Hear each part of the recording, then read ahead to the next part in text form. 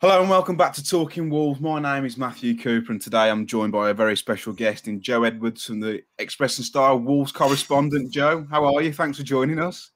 Good to be here, mate. Thanks for having me on. Cheers, pal.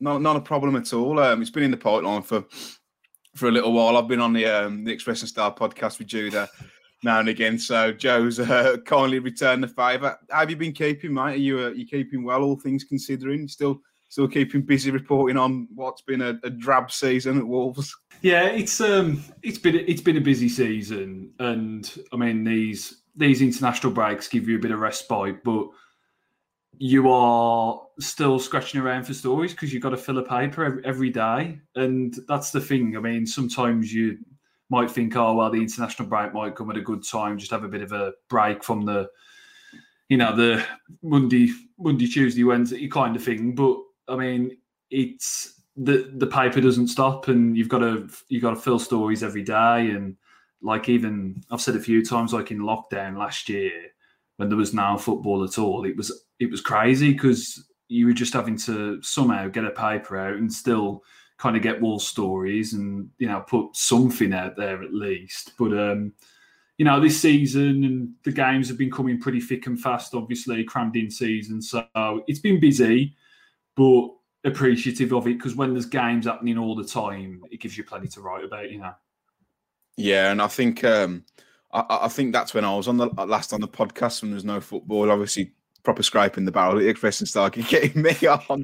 But I mean, you're intimidated to me, aren't you, Joe? Like, how did you first get into journalism? What made you want to pursue that as a career? Because I did initially and just got fed up with it. But you're Wolves correspondent at the Express and Star now. It's a very prestigious role. And how did you first get into it? So I was always mad on football as a kid. Similarly to yourself, really, and played pretty much every day of the week if I could. And as kind of school went on, English became more of a passion as well, and writing. And the initial thing was, I think, like everybody in the teens, I want to be a PE teacher. That's what everybody thinks, don't they, at first? But as it kind of went on, just kind of put the two together, really. Put the two passions together, which was writing and football. And so I managed to get a week of work experience when I was, I think it was 16 at the Express and Star on the sports desk, and kind of got to see how things work a little bit. Went to one or two presses. I think Kenny Jackett was the Wolves manager at the time, and kind of shadowed Tim Nash doing like one or two presses. Not really doing anything, but just seeing how it worked. And then I did a year of A-level. Didn't pass any of my exams because I had chicken pox when I was like 17, so I didn't sit any exams. And it came to that, and I had chicken pox doing my A-levels. It came to the... Sorry, mate, crack on. There's a bit of a delay here. That's why Joe's looking at me a bit spaced out. But yeah, crack on, mate. Sorry, Joe, what were you saying? No, it was... So yeah, I couldn't sit the exams, and it kind of came to a crossroads. And I was like, what am I going to do now? And then at the time, the Express and Star were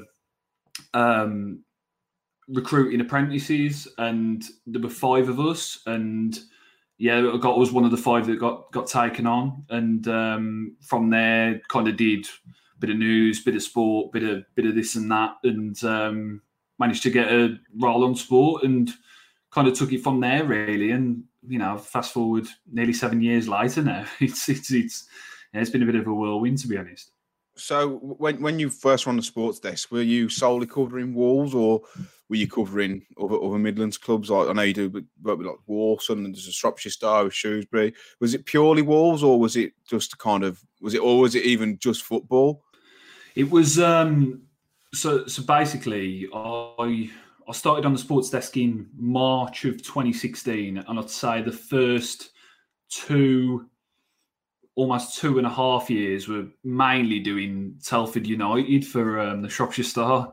So going up and down the country, covering National League North football, which was brilliant actually. And it's obviously different to what I'm doing now, but the fundamentals are the same. It's match reports, it's tweeting while you're doing the match, it's speaking to managers. Obviously, you got more access, at a club at that level, but speaking to managers, speaking to players, and just getting a grip on how football reporting works, really.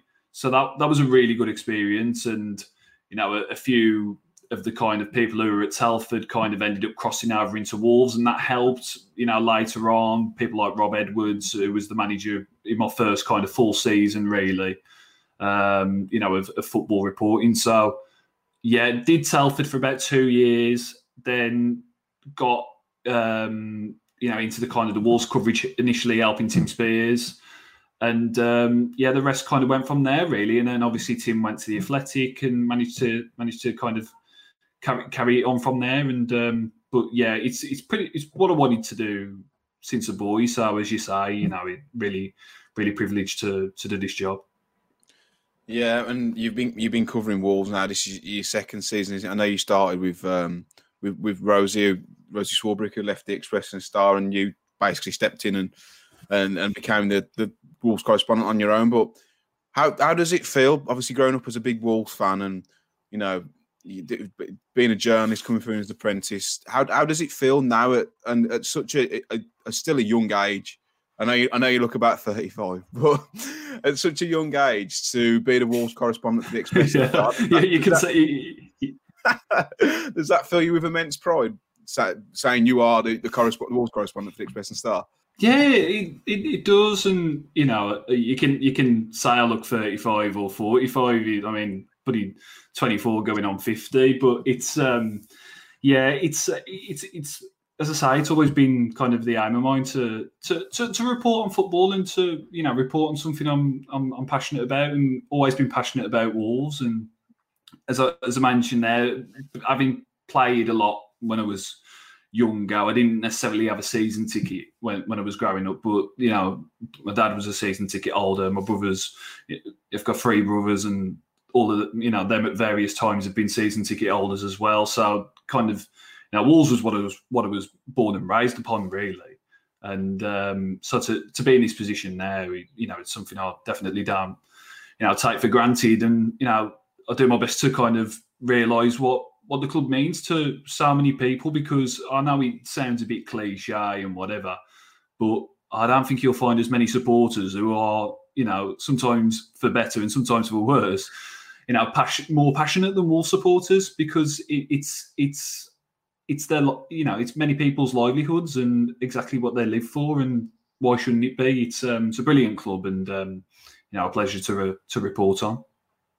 Yeah, of course, and obviously as the Wolves correspondent, I'm sure you do see the good, the bad, and the ugly with certain parts of our fan base. But like I said, you've been covering Wolves now for 2 seasons.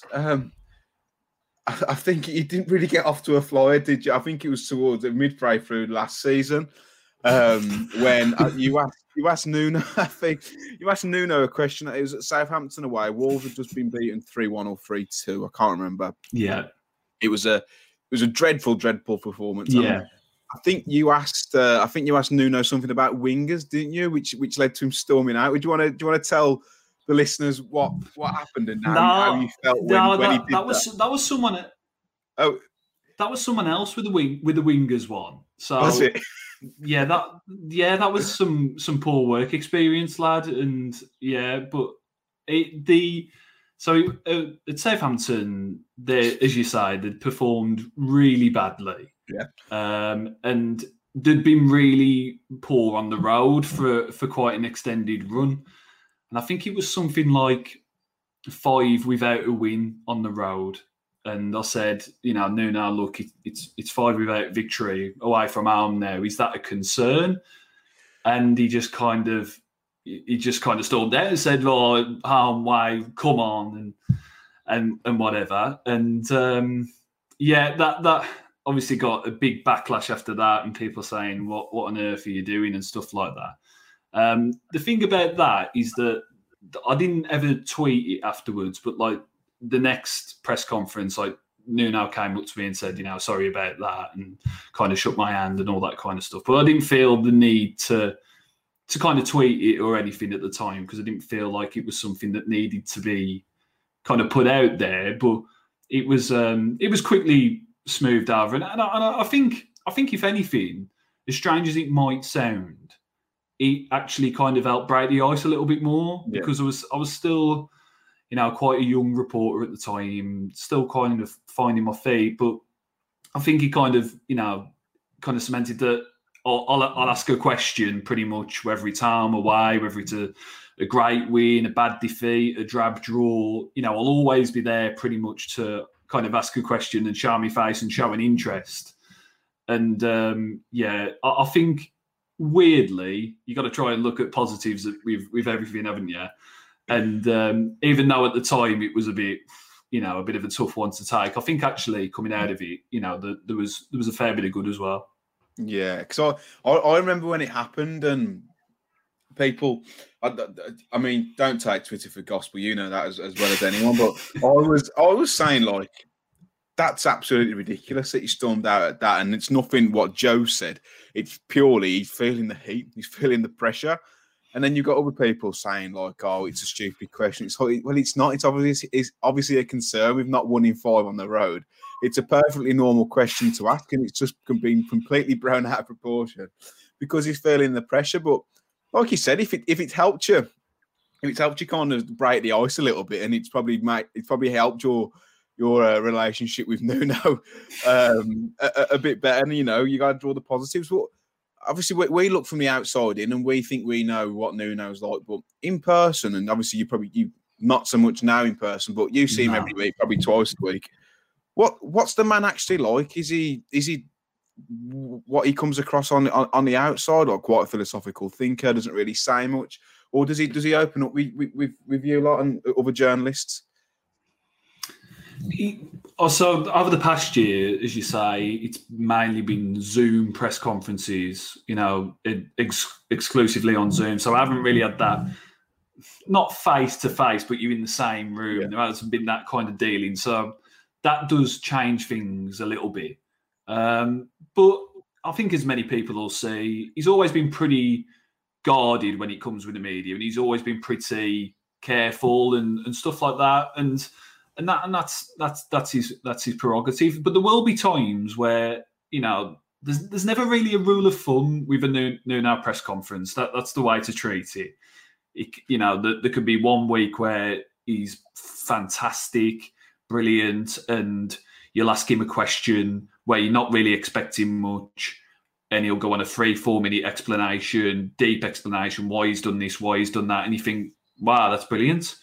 The next week, you'll ask a very similar question and you'll get a one-word answer, or maybe a sentence at best. There's never really a rule of thumb with him. I think the more philosophical stuff and the more, the wider issues. I mean, whenever you ask him about COVID and the impacts it's had and the general impacts it's had on the sport, and he'll speak very passionately about that. And stuff like when he, when he started this Feed Our Pack campaign, you ask him anything about that and he's straight off. But other things he doesn't want to go into, and it's just knowing how to kind of deal with it and just kind of assessing the situation. And other journalists might be a bit different, but I never really. I do go into press conferences having an idea of what I want to ask him. Of course, if there's pressing issues at hand, that need asking, then of course I will. But if it's a quieter week, then you just kind of go into it with a little bit of an open mind, because it could go off on a particular subject and really be passionate about it, or he could completely shut it down. It's just a look at a draw, really. Yeah. How many times do you reckon you've written solutions this season in your articles? It has been a buzzword. But strangely, it's been something he's said for quite a long time. But I think it's just because results haven't been as good this season. I think it's got highlighted a bit more. But if you play Nuno Bingo, buzzword one of the buzzwords would have been solutions like 2 or 3 years ago as well. He's got every manager, I guess, has their quirks and their sayings and things that they like to say. And solutions has been, option. He's an option. He's a solution. It has been something that he said for a while, but I just think it's been kind of highlighted a bit more because obviously the results haven't been as good this year. Yeah, because I think as fans, and I've been critical of him as well this season, probably more than others. When things aren't going right, you don't really care what he could tell you his shopping list when you're winning games. No one's really bothered, but. But when things aren't going your way and you're not getting results, you want an explanation. Fans want to know why it's not working. And when you served up the same answer every single week, I think that's why it's probably been highlighted a bit more this season. And rightly so, fans get frustrated because we want answers. Why aren't we playing as well as we were last season or the season before? We've got near enough the same squad, but. Yeah, it must be frustrating for you to keep writing solutions and having headlines that talk about solutions, because then it's obviously your fault. If you look at Twitter, it's obviously Joe Edwards' fault that Nuno said solutions. But is it difficult reporting on Wolves when, especially now under Fosun, where the club very rarely ever give anything away? I mean, even compared to the Championship season. I remember when we'd lost to Villa and Jeff Shee come out the next day and did a press release or an interview saying nothing to worry about, we're on track. Whereas now the communication for the club is next to nothing. Is that something that is quite difficult when constructing an article, or when the club doesn't give anything away? Does it make you have to work a little bit harder to try and unearth some gems? No, that's a good question, and you have to find ways of kind of adapting, I guess. And yeah, you make a good point. So there's obviously been a lot of changes at Wolves, and there's not a figurehead really, a spokesperson of sorts. I think in years gone by, Jez Moxey would have spoken quite a lot to the Express and Star, or even a Steve Morgan would have been then happy for Jez to have that kind of point of contact or something like that. And there'll even be going back even further back than that, where there'd be kind of a on the other end of the phone whenever you need it. It's a changing game, football, and I think Wolves, while it can be frustrating, and I think there is a scope to communicate more. I wrote as much a few months back, but it's just kind of in keeping with the rest of the Premier League now, and that's kind of the way it goes. I mean, at Tottenham, when do you really hear from Daniel Levy? At Man United, when do you really hear from Ed Woodward? Wolves are kind of that ambition as well, and while we would like to hear from them more, I'd certainly like to hear from them more, in terms of, have the opportunity to interview Jeff. That would be brilliant. But, it's not as if, sometimes it's, why don't you ask the tough questions? I'd like to interview Jeff or, whoever else, but it's the way the club operates, and it's the way that, really a lot of clubs operate in 2021 now. Yeah, and that you make a good point there, and it's something that I see. Not only people are critical of you, but the likes of Judah and Tim Spears, formerly of the Express and Star, now at the Athletic, and I do see a lot of questions. And I know you ask the questions, and I know what answer you're going to give. But what does it frustrate you when you see, Joe, why aren't you putting the questions to Nuno? Why aren't you asking this question? Why aren't you asking the difficult questions? When Nuno is pretty much he'd be a great politician because he says a little about a lot, doesn't he? So does it frustrate you when you see people saying you're not asking the right questions, or you're not putting it to them? No, it's, I can understand it because, especially when results aren't going your way, you want answers and you want to know why. And when it's not coming, then, you kind of want to seek answers. But, sometimes I can be as frustrated as anybody else can be.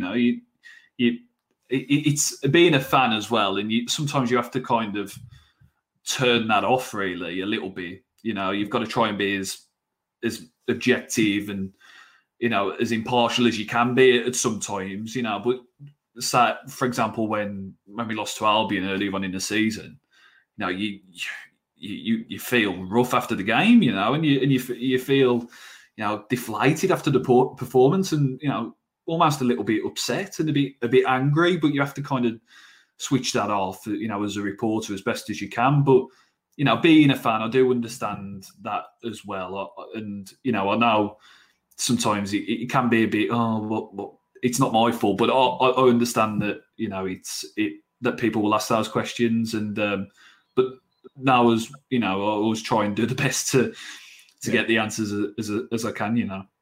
Do you have to tread quite carefully as well, because Wolves are a different beast nowadays, aren't they? Whereas before, I think maybe if you kept putting tough questions or putting your neck on the line, it would have been all right. But do you have to tread fairly carefully, just in case you not ruin the relationship with the publication, but just in case, I don't know, that Wolves could turn around and be like, we're not having any more Express and Star reporters coming in here because they ask ridiculous questions. Is that something that is in the back of your mind, or do you just get on with it? Oh, I don't think that had come into the equation with Wolves, because they are a good bunch, and the media guys there are good to deal with, and they are as helpful as they can be, really. But you've seen it before, haven't you? Reporters of other clubs being banned just for asking difficult questions, and some clubs are really tetchy and really kind of protective. And while Wolves aren't, of course, giving out a great deal of information, if, for example, Jeff's not doing a lot of stuff these days, they understand that we're a daily paper, and that we main kind of place is Wolverhampton and Wolves news, really. So there's an understanding there, and I like to think there's a good relationship between the paper and the club, but I think they realise sometimes that you've got to be critical. You can't just sugarcoat things. I've done some pieces earlier on in the season which were pretty critical, at the turn of the year, and they had to be, because there's no other way of going about it. But when it's good, say it's good. When it's bad, say it's bad, and that's what I try and do, and just try and be honest. Yeah, of course. And just to give the listeners or viewers a bit of an insight into how a journalist works. Say if you catch wind of a particular rumour, transfer rumour, stadium developments, whatnot, what do you then do? Is it as simple as phoning the club up and saying, I've heard this, is it true?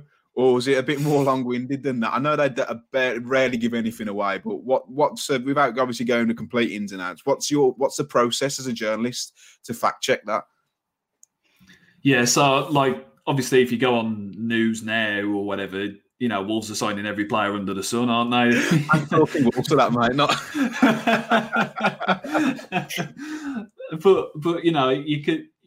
So there is an element of just knowing what to kind of check, and knowing what probably is worth ignoring, and then just going through the channels, sources I speak to, and just trying to check things out.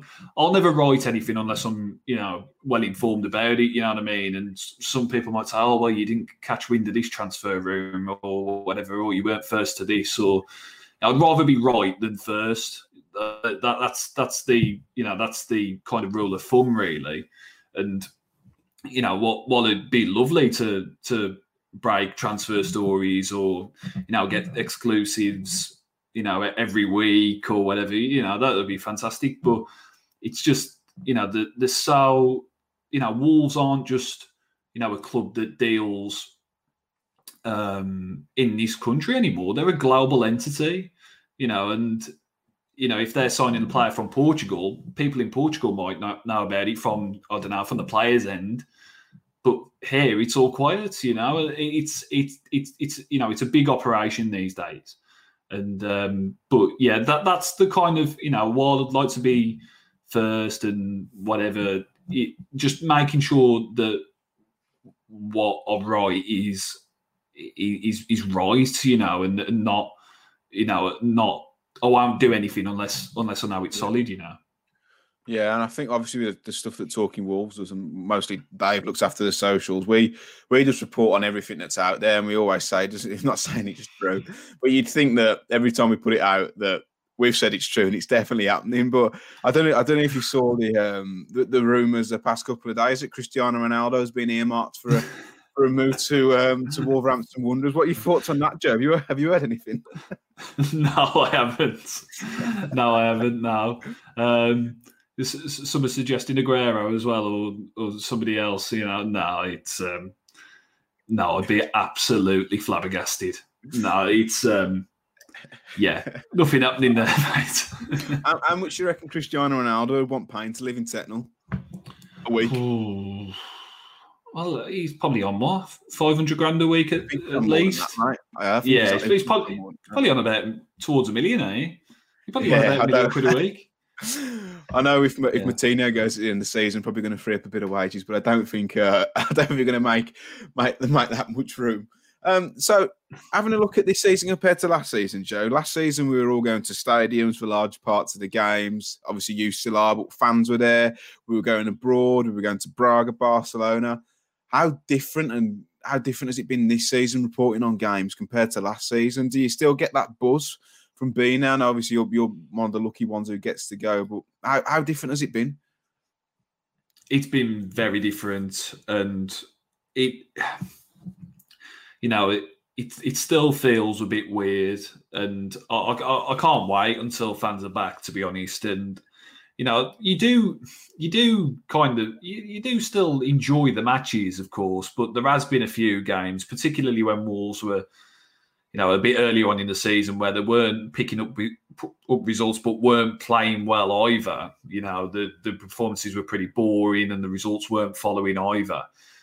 You have had to kind of make a bit of a conscious effort, really, to kind of lift yourself. And, we've seen it so often, haven't we, at Molineux, where the fans have played their part. And now every team's had the same thing this season.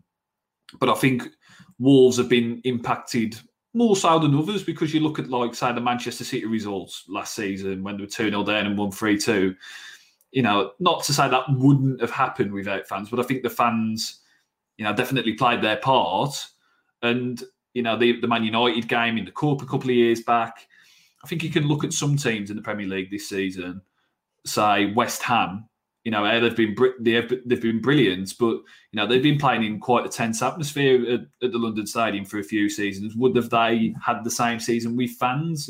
So I think Wolves have been impacted, and from a journalistic point of view, it does make it weird. It's got its slight quirks, that you can get a parking space at the ground. That's one, every cloud. And you hear basically a running commentary of the game from Conor Cody, which is always fun. But ultimately, fans can't be back at Molineux soon enough, because I know, again, it sounds cliche, but it just isn't the same. There is nothing else that can replicate, a full Molineux and the noise that it makes. Apart from Cody, who else is like fairly vocal on the pitch and box or orders? Because on telly all week and here he's Cody. It's Cody and Ruddy. It's pretty much them two. And whether Ruddy's on the bench or whether he's in goal or whatever, he's the voice of the bench, really. Nuno's not one of these managers where he'll be barking out instructions from the touchline. If he's particularly aggrieved at a decision, then he'll kind of be up in arms and he'll say whatever. If he feels like somebody needs to be somewhere or needs to do something better, then he'll get that across. But he's not one of these like Ray Lewington. Like Ray Lewington at Crystal Palace, the assistant to Hodgson. He just don't stop all game. Like Steve Bruce, goes on all game. But Nuno, he's one that will just he'll kind of watch and keep a close eye on things and then just speak when he feels he needs to speak. He's not one of these that is constantly barking out orders. That's Cody, and then from the bench, Ruddy. Yeah. Who's like you not your favourite, but the favourite player you've interviewed over the past few years, and who surprised you in terms of their character? Favourite player? Good question. Matt Doherty was always a good player to interview, and obviously he's not at the club now, but he's one of these that, you know, obviously he won't just say anything, but you get the feeling he's just talking to you like quite openly and quite honestly, and he's not like kind of thinking about what he says too much and like speaking with a fair amount of passion. Cody has always been brilliant. But there was a time really when it was just exclusively Cody, because it was how it used to work pre-COVID was that the manager would do his bit in the press conference room at Molineux, and then you'd go into the mix zone in the tunnel, and you'd wait for a player to come through the mix zone. It's basically you stand in the corridor, which they have to pass through on their way at the ground. So you kind of say, have you got a minute, or have you got this, or you got that? And quite often, Cody would be the only one who'd stop, and take 3 or 4 minutes and stuff like that, or whatever it is. And some of the others,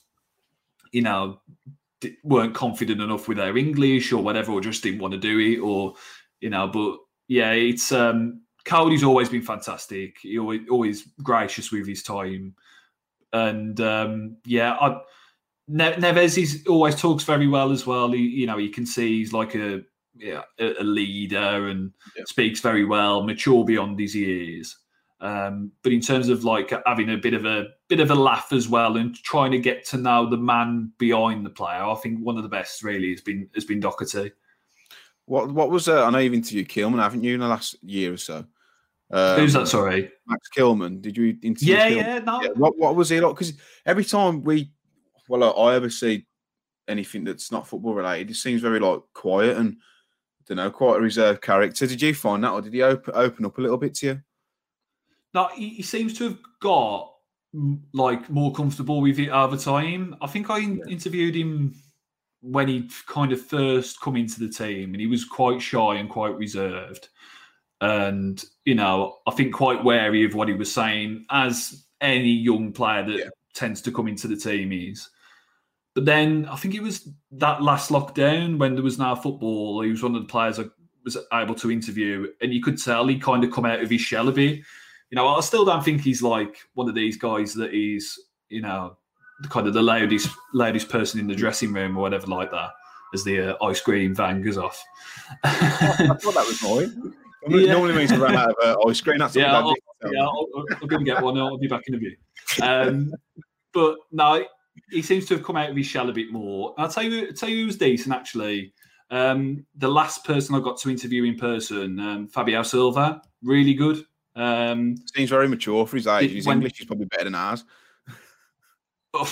He's better than mine. Yeah, brilliant. We did went down to Doncaster when he played there in the trophy, with the idea to have a look at him, and then obviously he scored both goals and they won, and that was like a reporter's dream really. The story that I was hoping to write came to pass, and then we got, I think, about best part of 10-15 minutes with him afterwards, and he was brilliant and really kind of measured, but kind of let you in as well, and just kind of spoke openly and honestly. And so it'd be nice to interview him again actually, because obviously it's been a bit of a challenging season for him with highs and lows. But if I could speak to him again soon, that would be nice. Have you ever done anything with Saiss? Bits and bobs, yeah. He seems the right character, doesn't he? From what Wolves released of him, is that? Do you get that from him as well? Yeah, he's. I think there's a few jokers in the dressing room. He's certainly one. And then from everything you kind of told, like Matinho, he's a big joker as well. He doesn't do much press, does he? He doesn't do much now. He's done 1 or 2 bits. I don't think I've actually ever spoken to him, one-on-one at least. But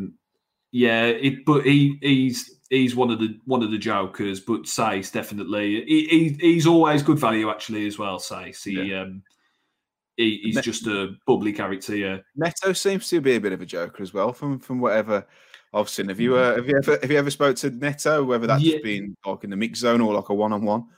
Yeah, mix zone, I think, and I think it's him and Matinho basically who bounce off each other, and I think a lot of the dressing room jokes are, kind of them too. So they're a good bunch, though. Honestly, like generally, they're a good bunch. I mean, there was a few which you didn't really hear from a lot. I mean, there was a bit before my time, but like Costa and Cav and them lot, they never really spoke to the press at all.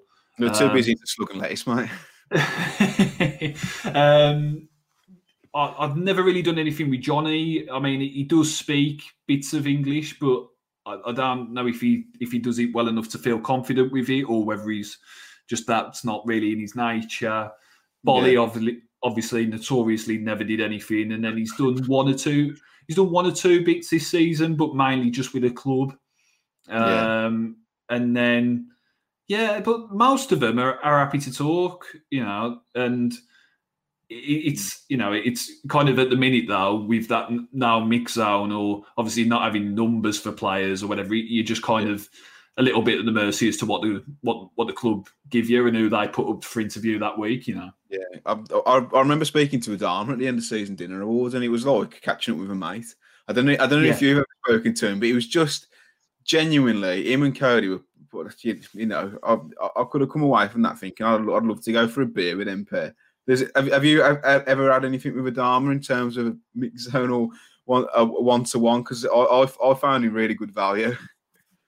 Yeah, it's there you mentioned it. It's kind of all, but yeah, we did a big thing with him. Went down to training ground. I think it was last year, might have been the year before actually, but it was half hour me and another journalist, Tom Colomos from the Daily Mail, and we kind of split it between us. But he was really good as well. Yeah, it's just a shame that because of COVID and everything, those kind of interviews and that ability to kind of, I don't know, bounce off each other a little bit more, it's just kind of gone, really. I mean, it is a shame, but hopefully, back end of this year, into next, maybe that can happen a bit more. Hopefully, mate. Just one more question before we move on to people's questions, because we had loads of questions coming in when we said we were doing the interview. Been a disappointed season. Obviously, losing Raul was of course kind of curtail things a little bit, but for the rest of the season now, where do you see Wolves finishing? What if you're Nuno? What do you do? Do you go to a four at the back? Do you experiment? Do you play Jose? Do you play Silva? What if you're Nuno right now? What do you do for the rest of the season, and where do you see Wolves finishing? So first of all, finishing probably 10th, probably around that play. I think 9th or 8th is probably a little bit too far, just because they haven't scored enough goals. And, I can see him grinding out results, but, I don't see him, especially if it comes down to goal difference, then I don't think it's, I think about 10th. And then in terms of the team, I'd imagine it will still be 3-4-3 for the rest of the season. I kind of said something similar on our podcast, the ENS Wolves podcast, that go on, mate, give it a plug if you want. I'm not so sure the 4-3-3, for example, is this holy grail. Like, I do get what it gives, and obviously it gives you an extra man in midfield. But for me, if you're talking about going to a back four to play a 4-4-2, then that'd excite me personally a bit more. Because if you were to say, Adama be at the club still beyond the summer, Neto still around, you get a fit Jimenez back, and then the prospect of a striker playing alongside him, then that would be thinking, well, okay, we've got two proper wingers here and two proper strikers, and that could be, a real kind of exciting system. When it's 4-3-3 or 3-4-3, personally for me, I don't think there's a massive difference. I just think 3-4-3 is probably going to be the way for the rest of the season, at least. I'd like to see Vitinha have a bit more game time in that time. Watched him the other night for the Portugal under-21s and thought he was brilliant. Admittedly, he's not really done a lot in the minutes that he's played at Wolves, but I think they've got to just give him a little bit more time in these final games just to make a more informed decision in the summer as to whether he's worth keeping. And then Silva as well. It's the Silva and Jose debate could go on for days, and we could be here all night. But the thing for me with Silva at the minute is that he's getting into the positions, and he's missing those chances, and he's coming off his shoulder or rolling off his shin. But he looks a lot more likely to score than Jose does at the minute for whatever reason. So, ultimately, Silva is Wolves' player that they've played a lot of money into, and ultimately he's going to be here for years to come, really. So I'd be leaning towards, preferring Silva over Jose. Obviously, not freezing Jose out, but if you've got to pick one or the other to start most of the games for the rest of the season, I'd pick Silva, because the only way he's going to get better is by playing, games of football in the Premier League. I agree, mate. I'm very much in the camp of Fabio Silva. I know he's missed a few sitters, but his movement and for a young lad and with a bit more experience, I think he could be a real asset. Just going to move on to some questions that we've had, Joe. Yeah, cool. So there's some about your career. There's some about your favourite Wolves memory. But we'll start with a question from wondering about Wolves. Will Nuno sign players this summer to fit into a 4-4-2 system and once again try and evolve, or will Nuno sign players to fit within the 3-5-2, 3-4-3 system? Good question.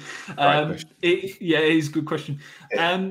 Well, all the players over the past few years have been signed with a three at the back in mind. That's why I think a 4 at the back this season, when it has been done, has looked disjointed, because, I know Johnny was technically a right back when he came to the club, but he's played a left wing back for all of his time at Wolves, and just they knew that system like the back of their hand. Yeah. And when it just got changed, and when players hadn't really been signed for that system, I mean, especially Conor Cody in the back 4 and Romain Saiss in the back 4, and even Willy Boly in the back 4, they'd not done it at Wolves. So whatever they do in the summer, they've just got to.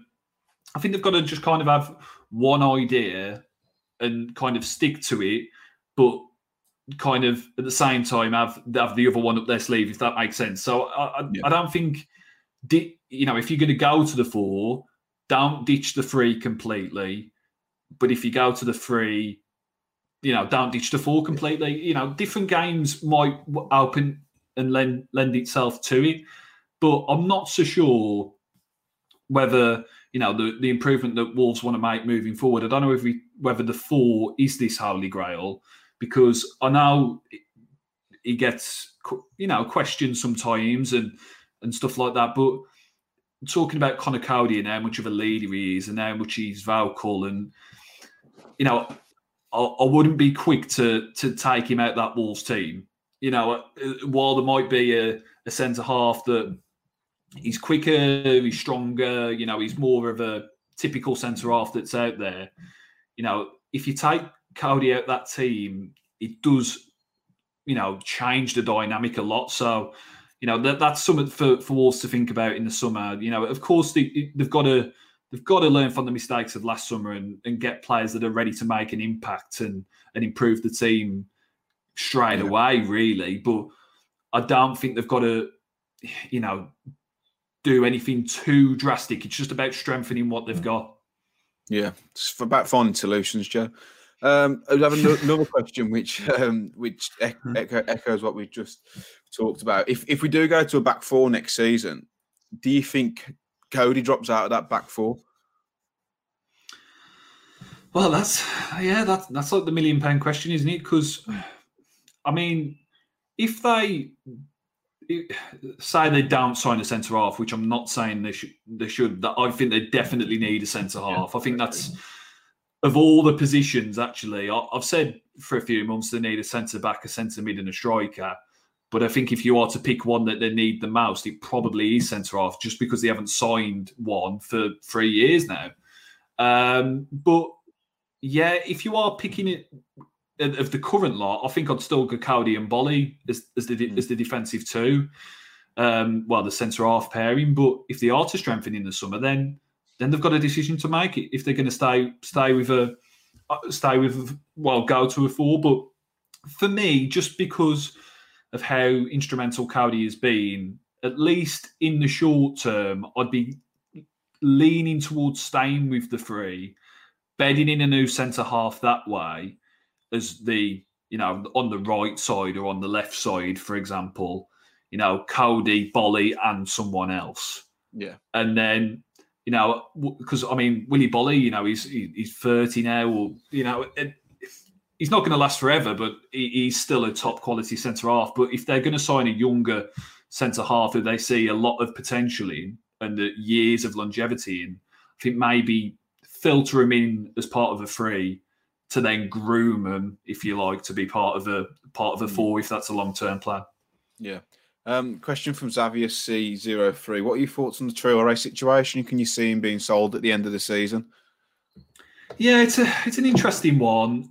It's just in terms of Adama, he needs to be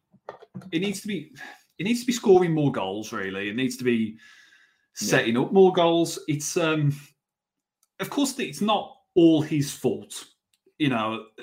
He's not had a Jimenez to work with, or and he has suffered as a result. But I think a player of his speed and of his ability and the positions he gets in on the pitch should be scoring more goals. Yeah, they've got to look at it in the summer and see what it's about. I mean, Nuno, you ask him about Adama and he's so complimentary, and about how he's a special player, he's a unique talent, unique player in the world. But there's got to be a time, I guess, where that potential is realised. And, he's 24 now, and he's not quite in that, stereotypical peak, but he's approaching it.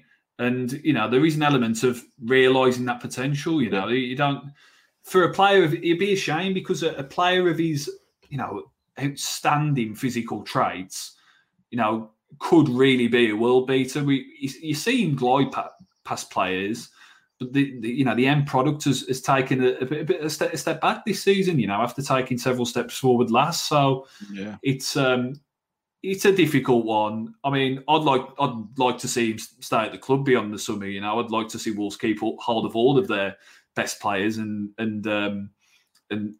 build on from there. But I've said it on our podcast a couple of times. If there was one that they had to sell, I'd imagine it would probably be Traoré. Because you've probably got 3 big assets, haven't you, at Wolves? You've got Neves, Neto, and Traoré. They're your 3, and you'd imagine just looking. I know it's not just based on statistics, but you look at the team and the dynamic of it. I think if you were to lose one, I'm not saying I'd want to lose them at all, but if you were to lose one, it would probably be Traoré. How much do you think he'd go for in the summer? It's a difficult question. I mean, we were talking bloody 70, 80 million, weren't we, last year? And the rest, I was saying 100. I love him, mate. I think he's unbelievable. But I was saying, you can't put a price on him because he's that effective. Whereas this season, I'm seeing people saying let him go for 20 million. Yeah, well, not 20 million. That'd be, they paid 18 for him. So they'd at least want to double their money. I'd imagine in the current climate, you'd be edging towards 50. But whether that would be good money, I don't know. I mean, Jota went for 45, didn't he, last summer? But I think, it's just whether clubs can pay 50 million, you know what I mean, in this COVID era. It might be a position where, nobody can really pay that money. But I guess we'll just have to wait and see. One rumour that keeps coming up, and quite a few reliable sources keep reporting on it, is the potential signing of Lucas Ocampos from Sevilla. Obviously, tore Wolves a new one in the Europa League quarter-final. Was that something you could get behind? Would you like to see him in a Wolves shirt, Ocampos, if it meant a place in Adama? I do like him. I did like him in that game. I have seen bits of him as well for Sevilla, and do think he's definitely a talent. I'm not sure on whether he whether he'd be the man really. It's just because the type of money that you're talking. I mean, what's this quoted figures that have been about 60 million or something like that? I mean, you'll have to. Yeah. He'd be up in his wages, but then he'd also he'd probably be swapping Champions League football for nothing. But I suppose that's the law of playing in the Premier League, isn't it? He might get a move to Man United this season. No, I'm not sure. Probably haven't seen enough of him to know. I've seen him about 5-6 games, but he's obviously a very good player, and there's a reason why he's being linked to all these clubs. But I'd imagine he'd have a fair few suitors, wouldn't he? Yeah, definitely. Question from Gladon Balti King. It's great, great question. How do you cope with the abuse and all the tirade and nonsense you get from Wolves fans? Is it just a case of just turning your phone off, or is it tough? No, there is times where there is more abuse than others, and you have to be a bit wary of it. I mean, what was that one earlier on this season? I hope you lose both your hands in a car accident or something. Fair enough. Well, I mean, the tweet at the time, with the benefit of hindsight, wasn't the best tweet. It was after they'd lost at Palace and Patricio was questionable for the goal. I said, "Now is it worth looking?" Yeah, which I agreed. I agreed because he was poor at the time. Yeah, the point I was making was probably should have worded it better, but Wolves were on a poor run, and now players' play should have been guaranteed. Really, even though Patricio has been the out and out number one, but.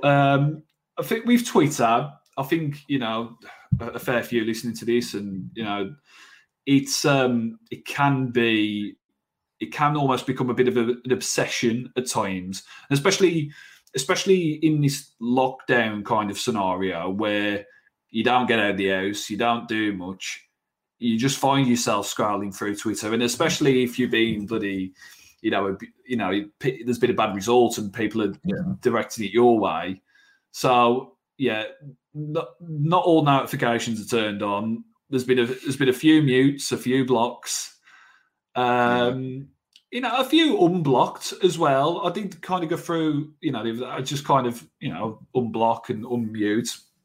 But if somebody's just going out their way to, but I tend to go for the mute because it doesn't give the satisfaction of a block. Sometimes I think the block, it's like, I've been blocked, but the mute button comes in handy sometimes. When you're filling out your annual leave form at work, do you get a little bit touchy because every time you seem to book annual leave, you get people having a go at you for going on holiday? That was crazy. It was like, I think somebody commented, which kind of summed it up a little bit. It was like, this guy gets slated if he writes something, and then gets slated for not writing for a week. It was like, yeah, you can't please all the people all the time. No, and that's it, isn't it? And that's it. It's like football's a game of opinions, and I don't want everyone to agree with me. That'd just be boring, because the whole debate of football is what makes football what it is, And we having a pint down the pub and discussing football, and I don't agree with you there. I'm all for that. It's just when it starts to kind of get into abuse, and even if somebody's got a different opinion, that means that they're an idiot, or well, that's putting it kindly, but people just swearing at people for having a different point of view. Football is a game of opinions, and if you want to have a debate about something, fantastic, but not just abuse for holding a different point of view. Yeah, it's ridiculous, isn't it, mate? Just got a couple more questions before we wrap up. We've got one off Ad Sidaway. What were your thoughts on trying a new system halfway through the season without a real pre-season? I was shocked. I mean, talking about time off, I was off for that Southampton game, and I remember watching it on the telly and thinking, what is going on here? For a four at the back. Had you asked me the week before that, I would have said no way, because everything has been built on a three at the back, and Nuno's been so, adamant about formation, about system, about personnel and things like that. So it was a shock. And I think, it was only, as a consequence, really, it didn't necessarily really click, because I think Cody had said as much after a couple of games that they knew the free, they trained in the free. Everything that they'd done for 3+ years was geared around that system. Yes, they'd played with a 2 up front or a 3 up front, and there were tweaks of that system, but the core of it was the same. So to kind of add in a completely new one, I think naturally had its teething problems. And while Wolves did score a few more goals playing in that system, I mean, they conceded a bucket load. And now since going back to the free, the performances have still been a little bit indifferent and not fantastic. And full 90-minute performances have been a bit hard to come by. But I do think they have looked better. It's just they've just got a decision to make in the summer. If they feel that's the way and that's the key moving forward, then as one of the earlier questions alluded to, they've got to sign players with that system in mind. Wicked. One last question, mate, before I let you get off, and I have you too. And I'm hoping you might be able to shed a little bit of light on it. Have you got any insight on a return date for Raul Jimenez? Where I think what people are asking is he going to play against the Albion on 1st of May? I hope so. I'd love it.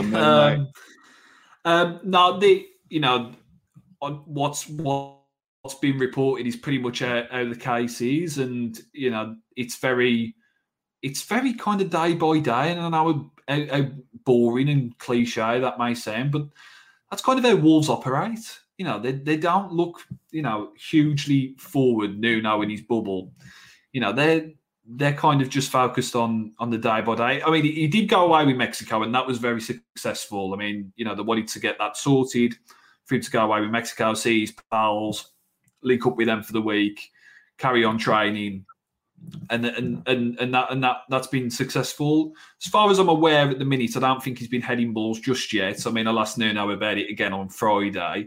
So we'll see what the latest is then. But, I think by what they've been saying, again this season, and ultimately I think that would benefit everyone if he does, because not only for him, because it will give him an idea of where he's at and where he needs to be for next season, what's still, right with his game and what needs working on. It gives Wolves an inclination as to what they need to do in the market and things like that. How many strikers they need to support him, etc. And it gives Mexico an idea as well, because I think they'll want to take him to the Olympics, won't they? That's another thing to factor in. But honestly, being there at the time when it happened, the injury, it was sickening, and felt sick when it happened. I mean, you probably heard it on the telly, but the thud and the crack, big old crunch, when it happened was horrible. And the speed of it live, it was crazy, to be honest. But the rate of recovery that he's had has been brilliant. When you speak to people at Compton, everybody says about how positive that he's been through it all, and how his mood has not been bad throughout, and he's always kept a positive spirit. So there's no question of that. I think once he gets to go ahead, he's going to be all over it. He's going to be happy to play. But honestly, it's just they're just taking it day by day, and they've got to be extra careful with these head injuries. And that's how they'll continue to be, really. Definitely, mate. Well, Joe, it's been an absolute pleasure for coming on. Thanks for coming on Talking Wolves. Where can people find you, should they wish? And if you want to give the podcast a plug, I know Jude will be happy if you do that. So, yeah, where can people find you, mate? And where can people listen to the podcast? So, no, cheers, mate. I mean, I could only return the favour. You've happily done the fan verdicts for me over the years and stuff like that. So, it's Joe Edwards _star on Twitter. Express and Star, Wolves section, that's where my articles are, and then the ENS Wolves podcast, 203 episodes now. I think more than us, mate. You dedicated, you lot. Yeah. Yeah, well, we've been doing them every week, and I mean, especially in lockdown, and we did it all the way through lockdown. I mean, I don't know what on earth we spoke about. I mean, I don't know what on earth we speak about most of the time anyway. But yeah, so it's always good fun, and no, I really appreciate you having me on, mate. It's a pleasure to come on because you've always been really helpful with us over the years and good lad. So yeah, no, pleasure to be on, mate. Cheers, mate. So yeah, if you've enjoyed it, leave a like, a comment, and subscribe down below. Before we go, bit of bad news today that we learned that Claude from AFTV and Claude and the Bansters, a friend of Talking Wolves, sadly passed away this afternoon. Obviously, horrible news, and we send our condolences to Claude's family. He's gone, but never forgotten. Until next time, see you soon.